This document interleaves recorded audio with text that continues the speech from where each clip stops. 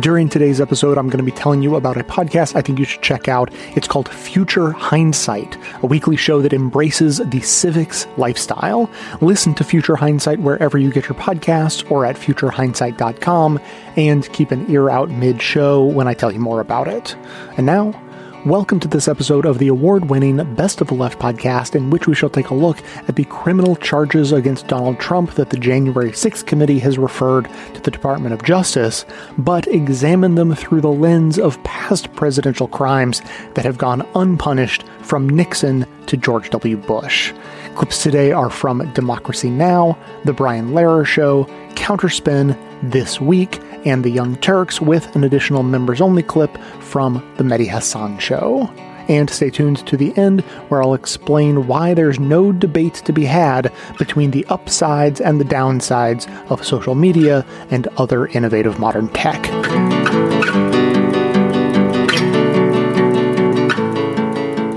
Robert Weissman, head of Public Citizen. If you can talk about these four criminal charges: obstruction of an official proceeding, conspiracy to defraud the United States, false statements to the federal government, and inciting or assisting an insurrection. These are the criminal charges that the House Select Committee is referring to the Justice Department. Yeah, I think what's important about them is maybe two things. One, for those of us who are watching January 6th unfold in real time, it sort of seemed as a rally that sort of spun out of control. And what the January 6th committee has showed beyond any doubt, and is now referenced in the referral to the Justice Department, is that the insurrection was planned and intentional. In fact, we have reason to believe that Trump actually hoped to be at the Capitol leading the physical insurrection. So it wasn't something that was an accident or a spur-of-the-moment thing. It was part of an overall scheme. That's, I think, the first point. The second thing that the committee has shown, and is again reflected in the referral, is that the insurrection itself was part of a broader scheme to overthrow the election. Again, in real time, I think a lot of us seeing what happened after the election in November of 2020 thought this stuff was just sort of child's play and kind of Trump sort of working out his own psychodrama, claiming there was a fraud and a lie when a fraud in again with the election when there never had been. But what we now know is that there was an actual orchestrated, significant scheme that could have succeeded to overthrow the election. And so the four charges together reflect both those things: the intentionality behind the insurrection and the multifaceted overall scheme that Trump led, masterminded, orchestrated, and nearly succeeded in carrying out. And talk about technically what this means, that this House Select Committee is referring criminal charges to the Justice Department. The Justice Department is investigating separately. They don't need this to indict the president. But so what does it mean? Well, that's right. The Justice Department is going to make its own determination. They're free to ignore, if they choose, what the House committee has now referred to them. But I think they're not going to ignore it. For one thing, the committee has generated a lot of evidence that's now going to be made available to the Justice Department, and that should inform the decision that the Justice Department takes. I think what's going to be really important, for the reasons that Chairman Thompson laid out at the beginning, and as Ruth just said, that the Justice Department proceed with a prosecution. There are going to be a lot of reforms proposed. The House Republicans are not likely to move forward with them. One significant reform is going to probably be achieved in legislation in the next couple of days to deal with the mechanism of counting the electoral votes. But at the end of the day, the most important thing to prevent this kind of coup from ever taking place again is accountability for the people at the top. And most importantly, for the single person who masterminded it, Donald Trump. Now, whether the Justice Department proceeds with this, that decision has now been kicked over, at least in the first instance, away from the actual leadership of the Justice Department to a special prosecutor, Jack Smith. Hopefully, he's going to make the decision soon to proceed with an investigation and have the Attorney General, Merrick Garland, agreed that that should take place. The longer they wait, the harder it's going to be politically to proceed with a prosecution. Now, Jack Smith, Professor Ben-Ghiat, is an interesting guy. He served as head of the Justice Department Public Integrity Unit in 2010. He served in The Hague, prosecuting war crimes. He was also involved in New York City in the prosecution of a group of New York City police officers involved in the 1997 attack on Abner Louima, the Haitian immigrant who was raped, sodomized, and attacked by New York City police. Can you talk about Jack Smith and, more significantly, also what that history means from police corruption and violence to The Hague? Set to assess the activities of just keeping to Trump for the moment, of somebody like Trump who has such a broad range of criminality. There is no one else in America. I can think of Berlusconi in Italy as a partial equivalent who is criminal in so many ways as Trump. So the fact that Jack Smith has prosecuted, a sitting politician. He's done corruption cases because, of course, we heard, that one of the charges is that Trump was trying to defraud the U.S. government, and fraud is what he does, right? Let's remember that when Trump ran for office in 2016, he was under investigation for fraud for Trump University.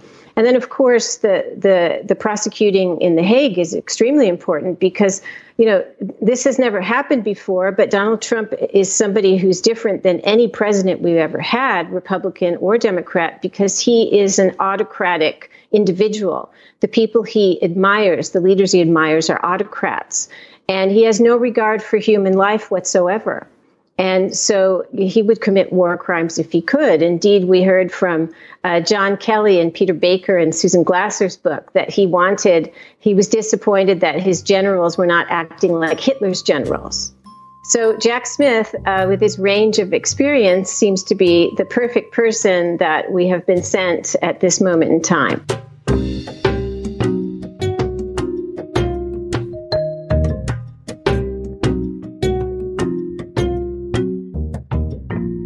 So, Jill, take us back some 50 years to the aftermath of the Watergate scandal and the debate over how to hold the president and his co-conspirators accountable. Nixon, as we know, had to resign the presidency, which many people considered punishment enough, but he was never prosecuted for what many people considered crimes. So what went into those deliberations? Well, there were a variety of opinions on the staff of the Watergate special prosecutor.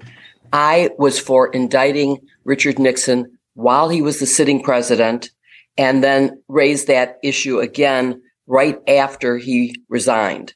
Leon Jaworski opposed that position. And while we were discussing it after he resigned, when Leon was more inclined to accept that position, he got pardoned by his successor, Gerald Ford, and that ended the possibility of indictment. He was named an unindicted co-conspirator in the indictment. And so in a way, he did get some accountability through the trial of his co-conspirators, but he did not get indicted. And as you said, Gerald Ford and many others thought that it needed to be ended, and that's why he pardoned him. I think that was the wrong decision, and we're seeing the historical result now.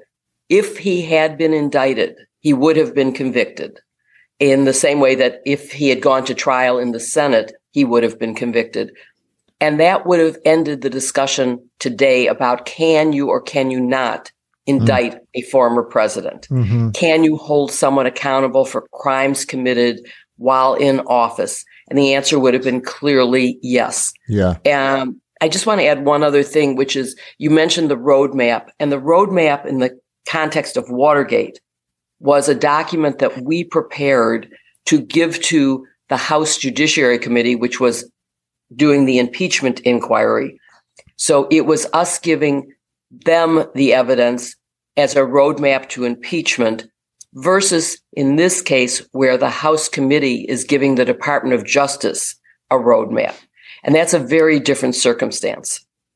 You know, Julian, I saw the presidential historian Michael Beschloss on television the other day saying not prosecuting Nixon might have seemed like a good thing at the time. Our long national nightmare is over, I think was what Gerald Ford said. And resigning the presidency was considered consequence enough by many people, accountability enough. But that doesn't wear well over time because of the lack of precedent that it sets for Donald Trump, who allegedly has committed much worse things than Richard Nixon even did. Do you agree with Michael Beschloss about that?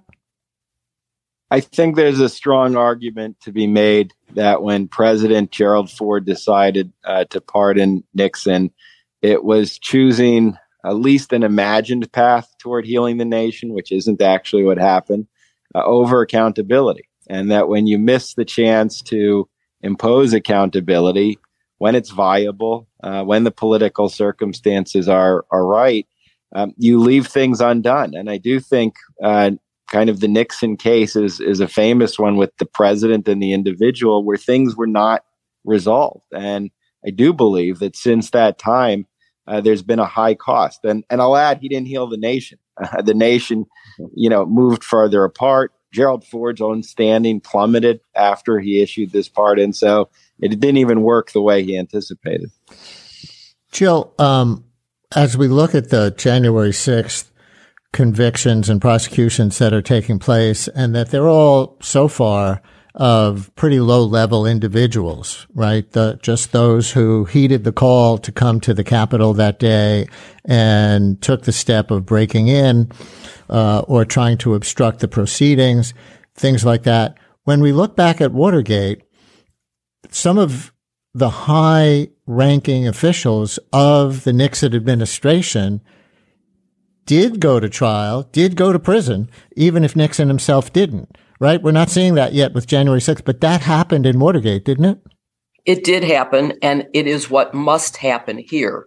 As I said, I am all for indicting, assuming that there is nothing in the evidence that we don't know that would be exculpatory. Mm-hmm. Based on the evidence that is available to you and me and Julian right now, the evidence seems to be clear that there have been crimes committed and that there needs to be accountability for that. But yes, the chief of staff, the chief of domestic policy, the former attorney general, all went to jail. The White House counsel went to jail.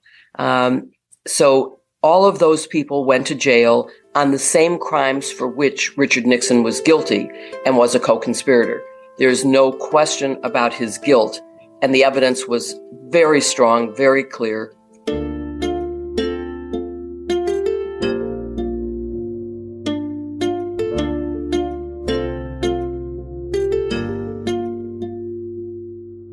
I guess what I want to get at is I think a lot for the public, there's an important distinction to be made about Donald Trump and then what also enablers did. And the idea of even if Trump, in some fanciful other planet goes to jail, will that still prevent another thing like this from happening? So there's an interest in sort of separating out the criminal charges against an individual and how do we also as a society address the problems that were obviously evidenced on that day. That's right. No, that is definitely right. There is more than one solution needed to the problem of an insurrection. This is a piece of it, what we're talking about now, the individual who is most culpable being held accountable, and the fact that that person was the president of the United States makes it more important, not less, that we do, in fact, hold him accountable. Right. That's the piece the DOJ is pursuing. That's the piece that is being pursued in Georgia prosecution. And, we want to see it borne out. We want charges and we want them to stick. However, separately, we also need to reform our democracy such that no other president can ever be this bankrupt morally and can't do anything like this again. And so there are a lot of threads to that. One piece, actually, we had a victory this week. I don't know if people are paying attention to this, but the Electoral Count Act reforms, which many of us in D.C. have been lobbying for months now, passed or were included as a part of the year-end budget deal. So we'll soon pass. So this is critical because, it could prevent the idea of the vice president simply in his posture as chair of the Senate, as he is overseeing an electoral count, could change what he's perceiving. So, that sort of unclear language in the original Electoral Count Act is what Trump relied on and misled his followers around, and certainly part of what sparked the insurrection. Assuming the Electoral Count Reform Act passes, that will no longer be an option. We need that, and we need other reforms to continue to protect democracy to move forward as well.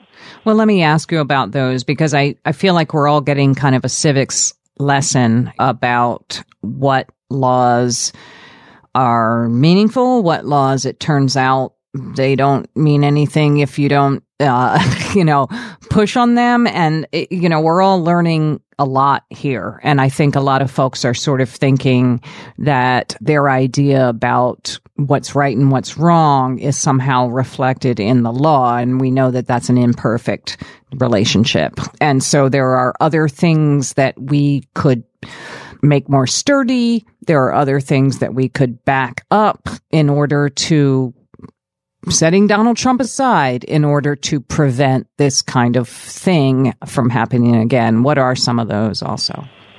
Well, certainly a lot of the reforms that we're talking about are contained in an omnibus legislative package called the Protecting Our Democracy Act, which we are hopeful could garner some bipartisan support, as did the Electoral Count Act reforms I was just talking about. So what it would do is shore up a lot of the loopholes that the Trump administration showed us exist. As you say, one of the main things we learned from his administration is that many things that we always thought were law were actually just norms. Right. Were actually just things that presidents have always done, but they're actually not required to do. So take his tax returns as a clear example of that. All presidents have always released them, but they were not apparently yet officially required to do so. So those kinds of things. So, some of the reforms carried within that legislation are things like improving our whistleblower laws so that it is easier for those within government who are seeing things that might be coming from an unhinged president. Those can be more easily shared and those people are protected. Things to shore up our inspectors general so that, if pressure is being applied, to agencies or across the country, they'll be able to catch it and they'll be protected and won't have to fear being fired without cause.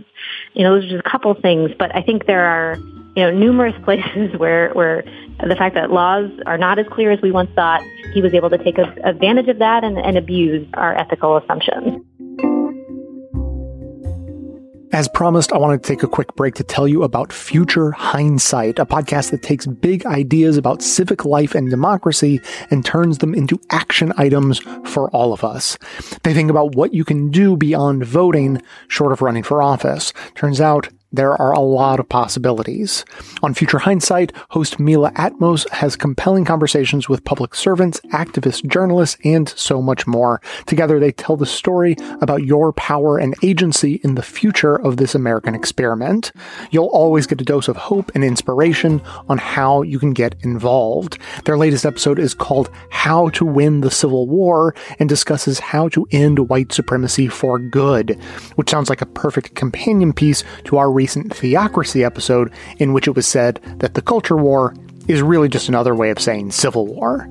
Future Hindsight is a weekly podcast, and you can listen on your favorite app or at futurehindsight.com. You wrote in your op-ed in the Times, it took almost a decade to set in place a suite of laws to deal with the toxic foundation of Nixon's presidency. So that's not just about who goes to jail for Watergate. That's about something structural. So what happened then, and what question do you think it raises for now? Yeah, I mean, there were two streams of issues. One was Nixon and the individual connected to the presidency. Do you have accountability? And that's a large part of the January 6th report. But then there was a second question in the 1970s. How do you fix the system? How do you deal with some of the underlying factors that allowed Nixon to do what he did? Kind of what were the roots of the imperial presidency? And the 70s is a really interesting period in that you have this coalition of good government reform organizations like Common Cause, legislators on Capitol Hill, often referred to as the Watergate babies, people who were elected in 1974 and were committed to making the system better, and investigative reporters. And they pushed for legislation for years. And although it wasn't perfect, there were a lot of important bills that get through in the 70s, including campaign finance reform in 1974, reform to the intelligence system in 1978, before Nixon steps down, war powers resolution, budgeting reform, ethics and government reform, and much, much more. And the point was, reformers understood that you can't always contain or anticipate bad behavior by elected officials. So part of the challenge is how do you strengthen the democratic system? And I think that's a question right before Congress today. There was one initial success with reform that passed last week of the Electoral Count Reform Act, which tries to close some of the holes that Trump wanted to exploit. But much more needs to be done, from voting rights to additional protections of how the electoral count actually works. Unless we do that, I think we're perpetually going to be in a dangerous place. Jill, anything you want to add about the reforms that Watergate brought or ones you're looking for after January 6th? Let me talk first about the ones from Watergate, which definitely included campaign reforms that were essential because without so much unaccountable money, Watergate wouldn't have happened. The White House had hundreds of thousands of dollars, which back then was like millions of dollars, in safes in the White House that they could use for anything. And so they used it for stupid things like the Watergate break-in, which if they were making decisions based on limited resources, they would have never used it for that. But that was undone by the Supreme Court in Citizens United. So the protections that we got in that legislation have been undone, and Congress hasn't found a way to reform the campaign system. I would say the other big difference is that even with the Electoral Count Act reform, which is wonderful and was very much needed, was one of the most obvious things that was needed, that can only cure what has already happened. They have stopped the gaps that were trying to be exploited by Trump and his colleagues. But what happens when you have bad, immoral people in office, they will think of new ways around existing laws. And I think, as Julian said, you cannot always predict what the new ways around are. The only way around that is electing people of good moral character and not people who are liars. Your last segment, you were talking about Santos and his lies.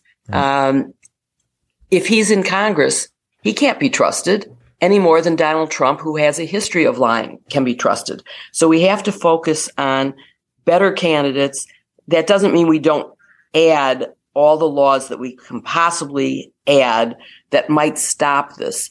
But who would have ever predicted a president would try to interfere with the peaceful transfer of power? That's something that is so unlikely that no law existed to stop it, in the same way that there's no enforcement to the Emoluments Clause, because we never really thought a president would do what Donald Trump did. And so we need to fix all of those things that we now know about. But predicting what future evil may come is a little harder. Our ad system respects your privacy, but if you'd like to get rid of them entirely, we would love to have you as a member of the show. We say we want to be challenged. We say we want to hear all sides, but that's not how we act when we seek out podcasts. I'm Mike Pesca, host of The Gist, and I'm crazy enough to think that we are up to the challenge. I challenge myself. I challenge my guests. I invite you in. We'll talk about such issues as masks. I mean, I know they work, but on a population level, the evidence is less than clear. Mass shootings, horrible, but they account for less than 1% of all shootings. Do we do ourselves and our society a disservice when we focus on them? These questions and more explored and challenged every day on The Gist, wherever you get your podcasts.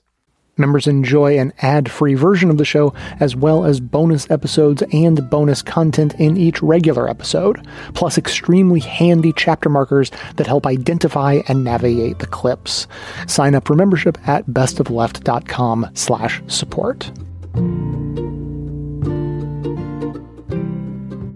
David, welcome back to Democracy Now! It's great to have you with us. Talk about what you found most significant, what you were most surprised by in these latest tax releases. Well, that Donald used a number of legal devices to reduce taxes is no surprise.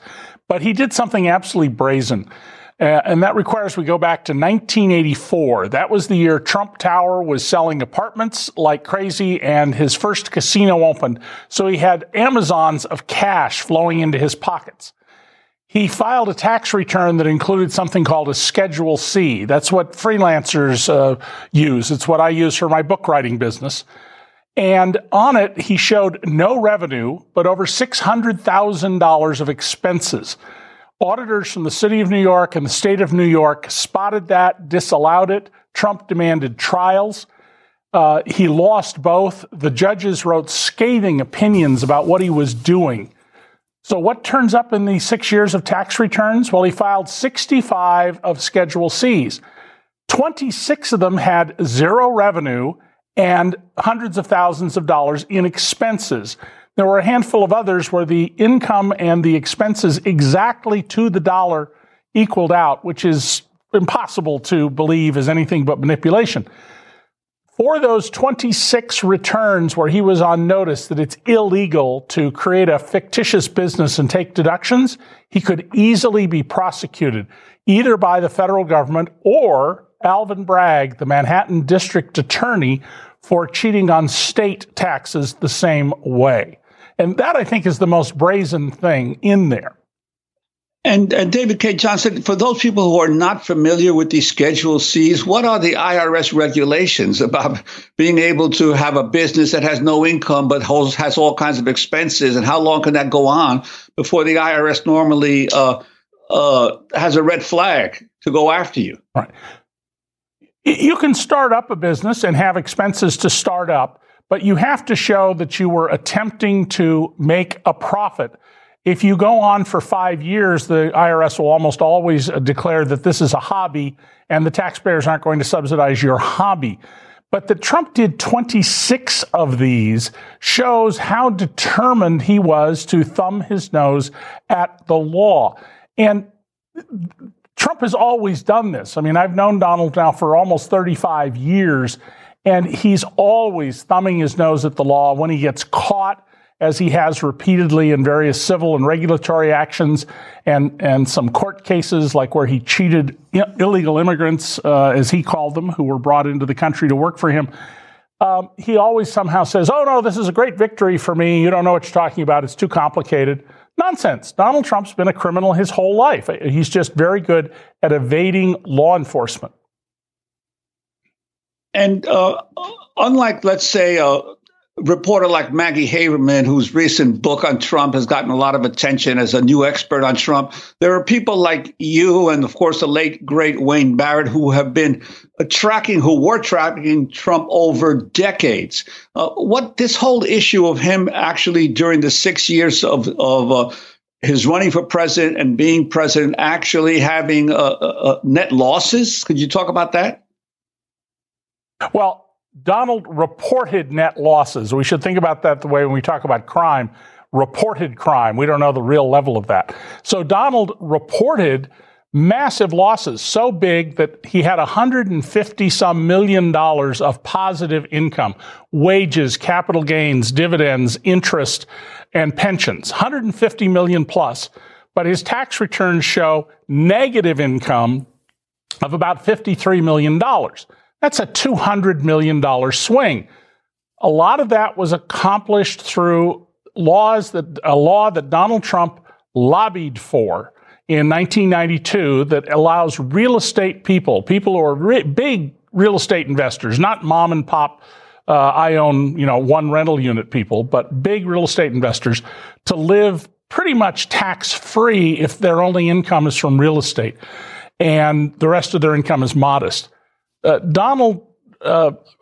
been told by a number of retired IRS agents who've reached out to me that they've gone over the returns and their fundamental conclusion, and these are people who don't know each other, they know me, they all said the same thing. A lot of the numbers on the tax returns appear to be just made up.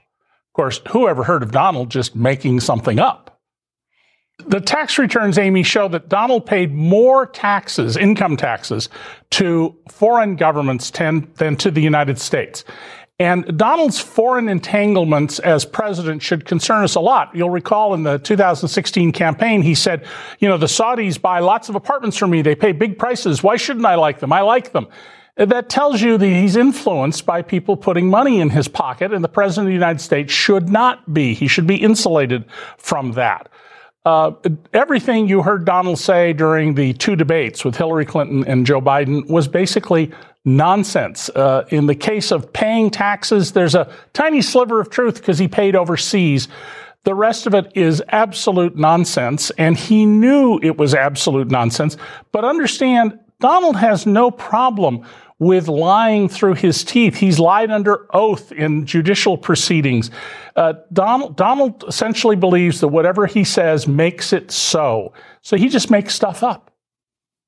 What about breaking the law? Well, why didn't auditors catch Donald Trump is a very good question.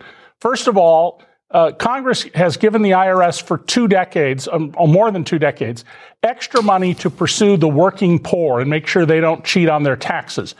But at the top, the Republicans have ordered the cuts of audits of corporations and wealthy people. Almost 25,000 families make $10 million a year or more. In the most recent year, we have data, 66 audits were closed. That's nothing. That's a fraction of 1% of those families. Secondly, Donald knows that so long as he has loss carryforwards, that is a tax deduction he couldn't use this year, but he can use in future years, an auditor assigned to his tax return would quickly conclude that even if he found a whole bunch of bogus material, he'd still owe no taxes. So the IRS practice is generally to close such a file and move on to one that's easier and will produce immediate revenue. We need to change that. I've asked the IRS and members of Congress now for decades to conduct a detailed study of people who report negative incomes, not once in a while because a business fails, but year after year after year, which is what Trump does. I think we discover some shocking things about our tax system. Yes, Juan. David, I'd like to ask you, in terms of this, going back to the Schedule C issue that you mentioned, you highlighted. In one piece you wrote about it, you said that you thought that this was the easiest case to make in terms of a potential criminal activity. Why is that? And why would a jury be more likely to find someone guilty just on these Schedule C violations than on the more complex legal issues that arise when you study Trump's filings in depth? Yeah. Juan, first of all, that's not the most important case to bring. The most important case are the human intelligence documents he stole and took to Mar-a-Lago. But on the tax front, creating a fictitious business and taking tax deductions for it is a plain and simple thing ordinary people can understand. Many of the things Donald Trump has done with his taxes are esoteric. It took me years and years and years to learn how the tax system really works. We pay tax lawyers tremendous amounts of money because our tax code unnecessarily is ridiculously complicated and involves very complex concepts involving accounting and depreciation and recognition of income and all sorts of terms that I'm sure most people watching are going, what? But these are simple and easy to prove. And remember, Alvin Bragg, the Manhattan DA, got 17 felony convictions on 17 charges against the Trump Organization and a subsidiary company, both 100% owned by Donald Trump, for much smaller tax fraud involving freebies that were untaxed to executives, cars, apartments, things like that. Showing that to people, here's the tax return. There's no evidence of a business that existed. He took these deductions. There's no evidence of documentation, receipts and invoices and things that show actual business. People will grasp that, I believe, and it would not, I think it would take a prosecutor at most 3 days to present the case. Finally, why was only one IRS agent charged with investigating and reviewing Donald Trump's taxes when he was president? The significance of that kind of review not having happened, even though it's the law, David. Right. Presidential tax returns and vice presidential returns are supposed to be audited. Biden and Kamala Harris have been audited. Obama and Biden were audited. Donald Trump appointed the Treasury Secretary, Steve Mnuchin, and he appointed Charles Rettig, who until recently was the IRS commissioner. And while they say they had no idea that these audits weren't being done, they're responsible. Doesn't matter if you didn't know. The question is, why didn't you know? Assigning a single IRS agent to something this complex and refusing him access to specialists. The IRS employs we have 10 seconds. In everything, all sorts of things. It shows you that this is the lawlessness of the Trump administration. They were lawless. Just a quick heads up that these next couple of clips are taking you on a time warp. The first is of Barack Obama in 2009, just weeks before being sworn in as president, and the following clip is from 2010.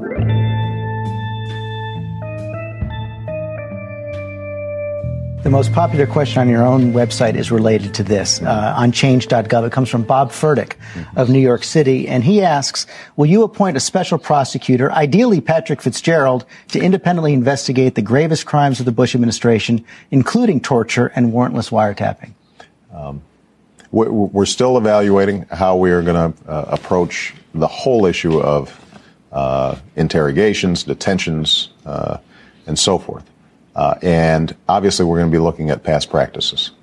And I don't believe that anybody is above the law. On the other hand, I also have a belief that we need to look forward as opposed to looking backwards. And part of my job is to make sure that, for example, at the CIA, you've got extraordinarily talented people who are working very hard to keep Americans safe.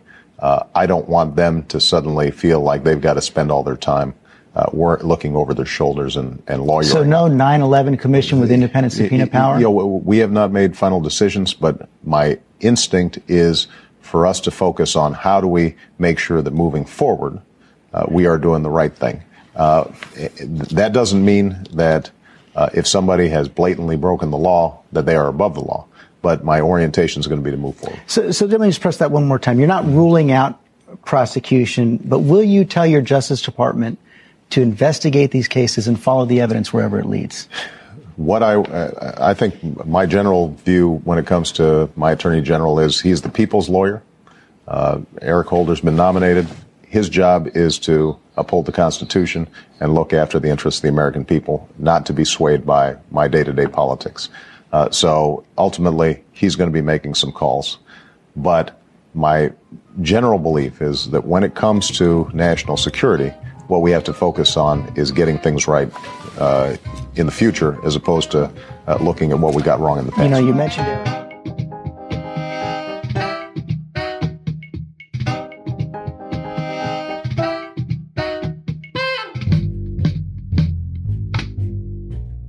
The Office of Professional Responsibility in the Justice Department is tasked with the job of figuring out who is, following the laws within the Justice Department, who's following the Constitution, et cetera, et cetera. They're the ones that keep an eye out to make sure the Justice Department is actually following the law, right? So they had an investigation of the infamous torture memos during the Bush administration, mainly written by Jay Bybee and John Yoo. And they wanted to see if the people who wrote these memos were following internal Justice Department guidelines and were following the law itself. Right? And they came to a conclusion that they had not, that they had done professional misconduct. They basically, in order to appease the policy people over at the White House, namely Dick Cheney, his top lawyer, David Addington, etc., wrote opinions that now the Office of Professional Responsibility think were not justified by the law at all.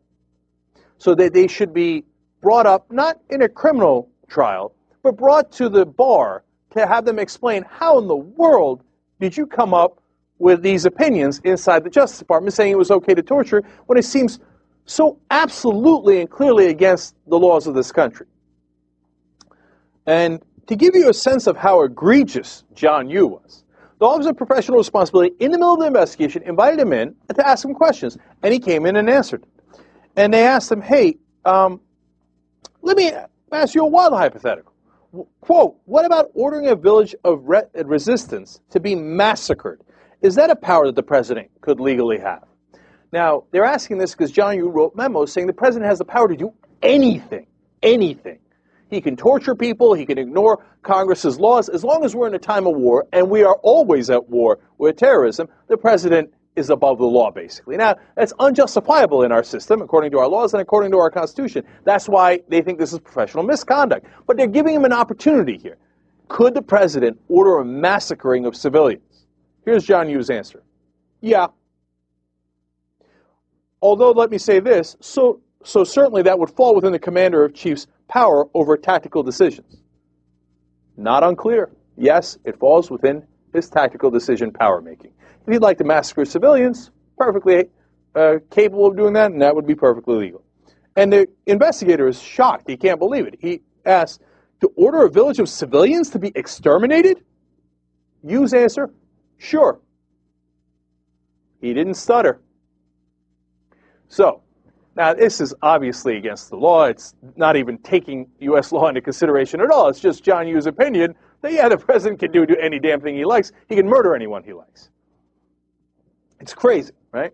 So, why am I angry at the Obama administration? Well, they sent in a hack, what in the terms of the Washington media, they call him a career veteran. His name is David Margolis.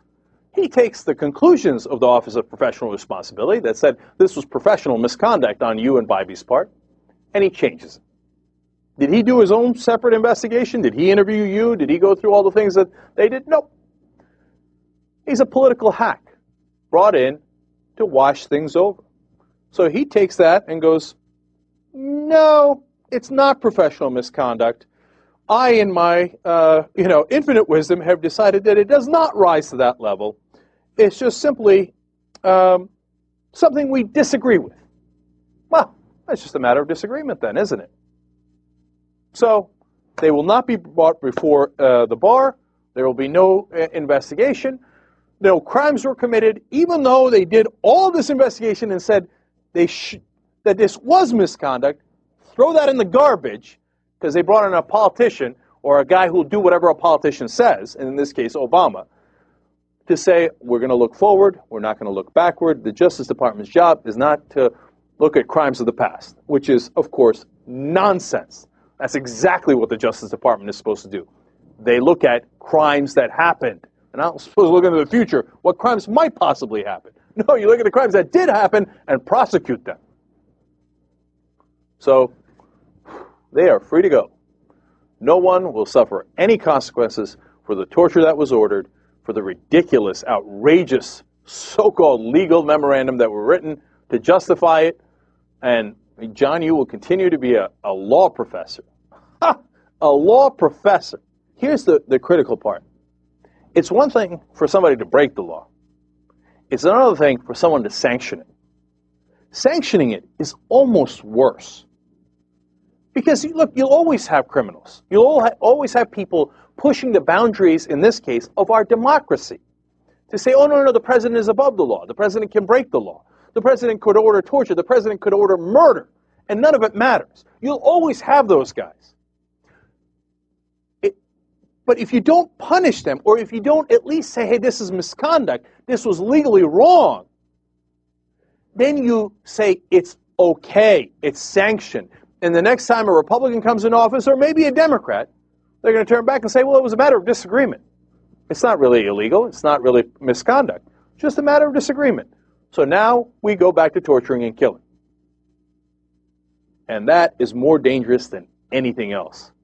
Obama here, with honestly, in my opinion, his cowardice in not pursuing what the real Justice Department findings were, in burying them, has set a terrible and grave precedent.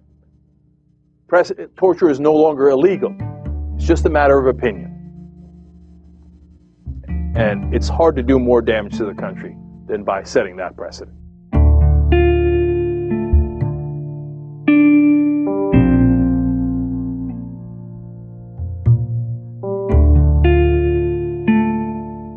What I was saying is that the report focuses primarily on the personalities, on Donald Trump and the other people we've heard mentioned a lot.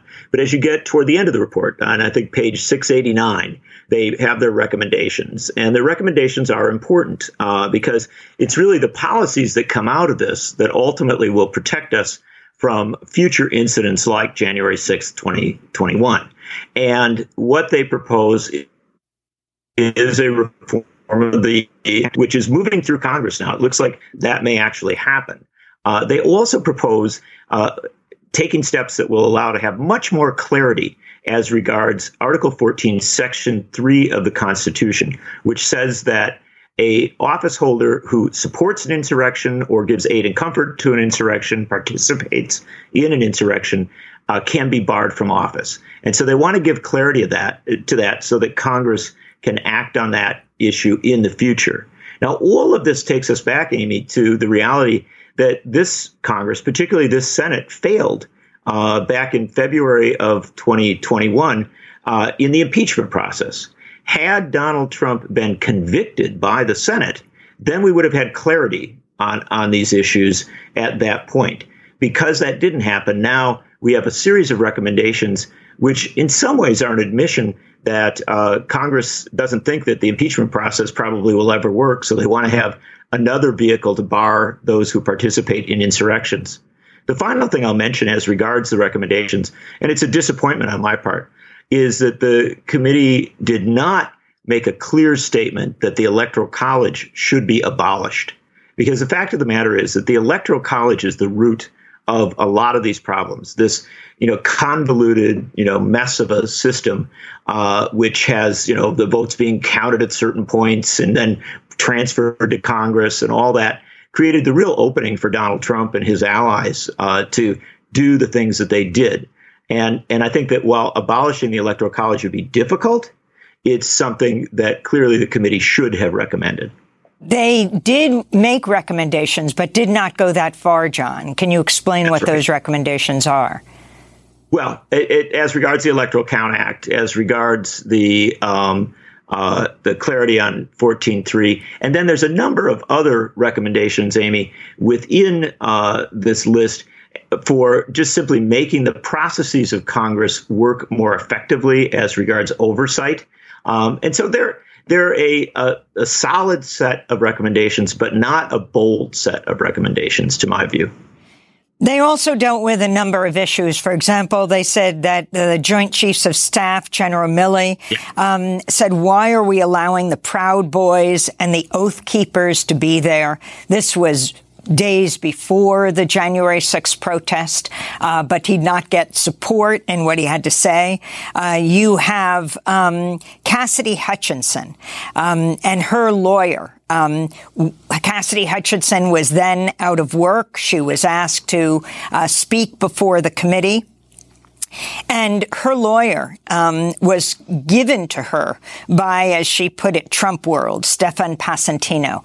And he told her that she should simply say, don't recall. She did that apparently the first time around, and she testified before the staff several times. She was questioned and then came out and said, I feel like I am lying. Actually, it's interesting. The latest news is that Stefan Passantino is on leave from his law firm. And many legal experts are saying, as a message to other lawyers like Passantino, is that if you interfere in this way, this is literally witness tampering, and that you can go to jail. Right. Look, this report is incredibly detailed, and it does, in fact, look at a lot of the issues as regards the attempts by former President Trump and his allies to thwart this investigation. And you can understand why. At the heart of this report, and at the heart of what the committee has done, are recommendations that Trump be prosecuted and that some of his closest allies be prosecuted. So I think they knew from the start that this was where the whole process was headed, and they wanted to undermine and weaken that process. And so the report goes into a lot of detail on that, and some of that may well turn out to be significant as regards future prosecutions and future action by the Justice Department. But I would counsel, Amy, there's a significant aspect of this that we should be conscious of. This report is really a roadmap. It is a roadmap as regards what the Department of Justice might do. It is also a roadmap as to what Congress might do. It is not a certainty by any means. There are still a lot of open areas and open questions within the report that effectively the committee says, well, the Department of Justice is going to have to go deeper on this. They're going to have to explore this more thoroughly. They're going to have to ask more questions. And so I think people should be very cautious about assuming that simply because this report has been released with its recommendations to the Department of Justice and to Congress, that we are necessarily going to have a true moment of accountability. Again, I keep coming back to this point. The moment of accountability should have been back with impeachment in February of 2021. And you and I talked a lot about impeachment before that. And I remember I was in Madison on January 6th when things occurred. And because I'd written so much about impeachment, my phone started ringing off the hook. And I really, did, I think, believe for a few days there that it was possible we'd have the accountability moment as it was intended. Instead, what we ended up with is this long, very slow process of trying to find a route to accountability. And I would emphasize, we're still not there.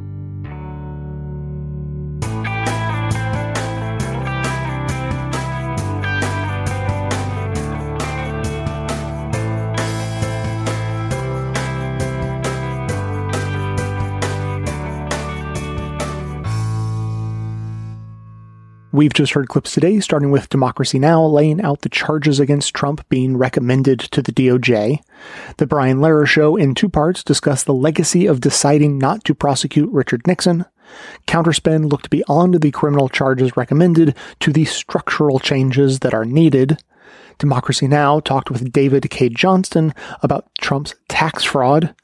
A classic This Week from 2009 featured President-elect Barack Obama explaining why his focus was going to be on looking forward to avoiding committing crimes rather than backward on prosecuting the ones that had already been committed. And The Young Turks from 2010 described the action taken to help writers of the Bush-era torture memo avoid any punishment for their misconduct. And finally, Democracy Now! Looked at more structural changes we need to the system and how we keep missing the opportunities to hold the former president accountable. No kidding. In fact, you're going to have to be more specific. That's what everybody heard, but members also heard a bonus clip from the Mehdi Hasan Show focusing in on the role of Jenny Thomas, wife of Supreme Court Justice Clarence Thomas, in the insurrection and what that should mean for the court. Those texts weren't the reasonable asks of a concerned citizen. Ginny Thomas's texts were unhinged, full of far-right conspiracy theories, like this message she sent to Meadows in November 2020, first obtained by the Washington Post, claiming the Biden crime family would be arrested and living in barges off Gitmo to face military tribunals for sedition. To hear that and have all of our bonus content delivered seamlessly to the new members-only podcast feed that you'll receive, sign up to support the show at bestoftheleft.com/support or shoot me an email requesting a financial hardship membership, because we don't let a lack of funds stand in the way of hearing more information. And now, we'll hear from you.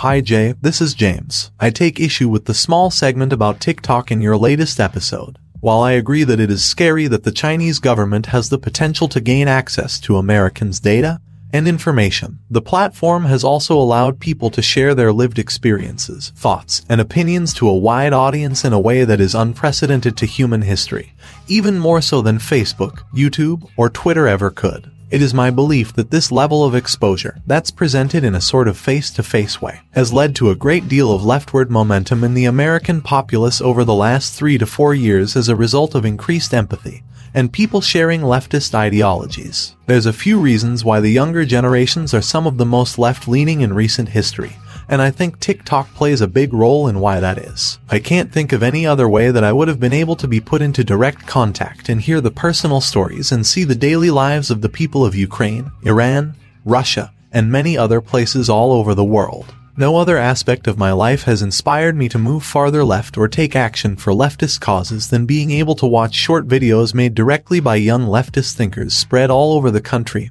or witness in real time the daily struggles of average Americans as we have all navigated the troubles of the last few years. In conclusion, I agree that it is definitely problematic that the Chinese government potentially has the ability to inject their propaganda directly into our phones to serve pro-Chinese agendas, but that just isn't what I've seen happening on the app. I think it's far more beneficial to have a media source that is outside of our own American propaganda machine that has been shown again and again to manipulate what the population sees, to sometimes disastrous ends. Anyway, sorry for the essay. I love the show and have been a long-time listener.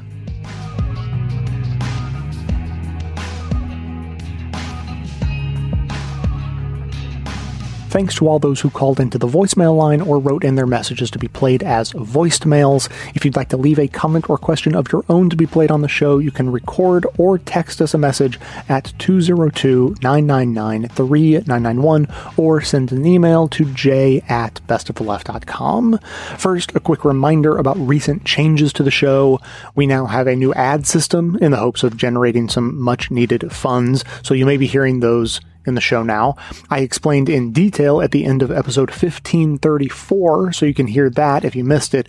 The highlights were that the system manages to respect your privacy by barring the advertisers from accessing your IP address, so yay for that. And secondly, that system does not play well with my chapter markers, which means that those are now a members-only feature. Boo to that. So if you love chapter markers, and I know I do, then now may be a good time to sign up for that membership you've been meaning to get. Now, thanks to James for that message we just heard, though he started by saying that he wanted to take issue with our framing of the TikTok topic, and I'll start by saying that I take issue with James taking issue, because to take issue is just a way of saying that you disagree or you want to challenge something. And look, maybe James did want to challenge our coverage of TikTok as ignoring the benefits while focusing too much on the downsides. But I take issue with him taking issue because that makes it sound like there are two sides of a debate here about whether TikTok is good or bad. And then I gave like an unfair report to skew the debate in my direction. The issue I'm taking is that there is no debate. Tech like TikTok isn't either good or bad. It's almost always both. And in fact, the bothness of this good and bad is actually intrinsic to how the tech functions. Tristan Harris of the Center for Humane Technology calls this phenomenon the simultaneous utopia and dystopia of technology. So Uber is one of his classic examples. And he talks about how being able to push a button on your phone and have a car arrive in front of you and take you to your destination is basically magic. But the flip side of that is labor exploitation, flouting regulation, and undermining established taxicab unions. But if there weren't the utopia side of the scale, then the dystopian elements would never gain any traction. Same goes for all the social media networks. Of course, there are huge upsides to those platforms of being able to connect all around the world. If they were nothing but Nazi and anti-vaxxer propaganda machines, then they wouldn't be nearly as enticing to people. If TikTok weren't good in any number of ways, including all the ways that James was describing, then we wouldn't have to worry about the bad side of it. It's the fact that the bad comes with the good that is precisely the problem. So, I'm poking very gentle fun at James, but really, I am happy to hear his perspective on the benefits that he's experienced with TikTok. However, the existence of upsides about TikTok or anything else doesn't soften my perspective on the downsides at all. This is not like a thing where I weigh like, well, okay, but there are some good sides too, so I guess it's not so bad. No, that'd be like a fish on a hook saying, hey, don't leave out the part about how big and fat the worm was. Yeah, I know. The bait is delicious and nutritious. That's how it's designed to work, but that's not the thing we need to be most concerned about right now. And just in case that sounds conspiratorial, like the people who created TikTok were just trying to lure you in to, be able to manipulate you.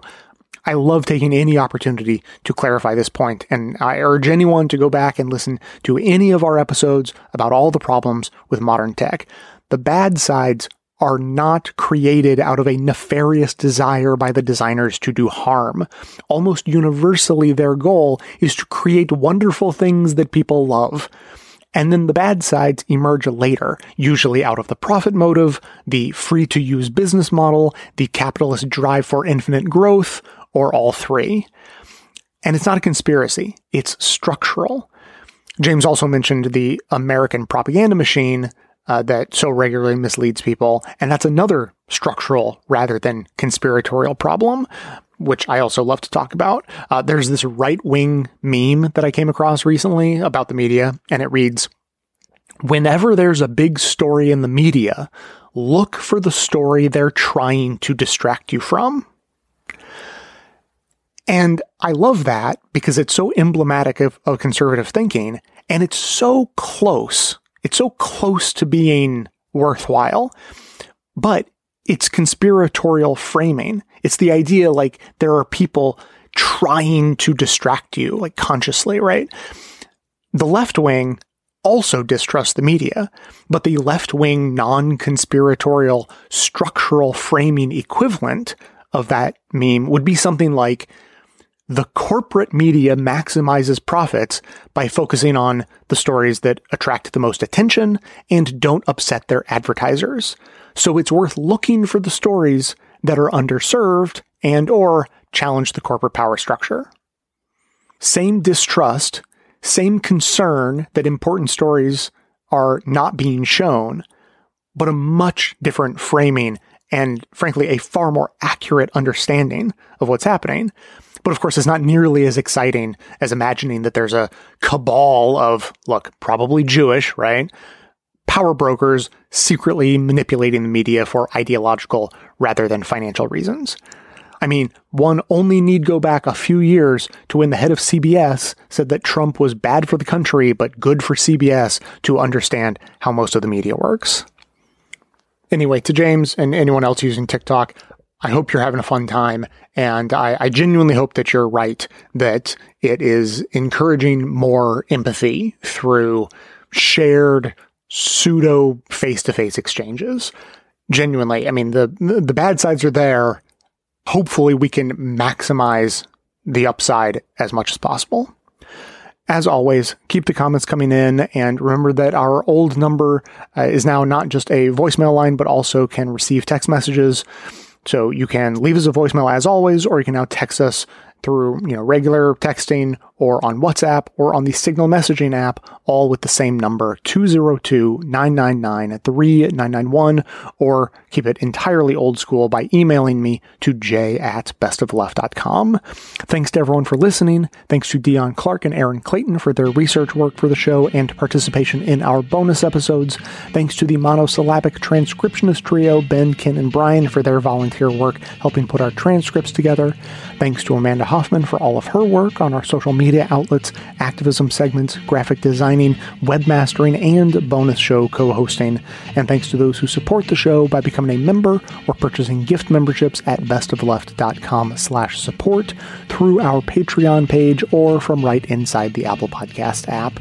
Membership is how you get instant access to our incredibly good bonus episodes, in addition to there being extra content and no ads in all of our regular episodes, all through your regular podcast player. So, coming to you from far outside the conventional wisdom of Washington, D.C., my name is Jay, and this has been the Best of the Left podcast, coming to you twice weekly, thanks entirely to the members and donors to the show from bestoftheleft.com.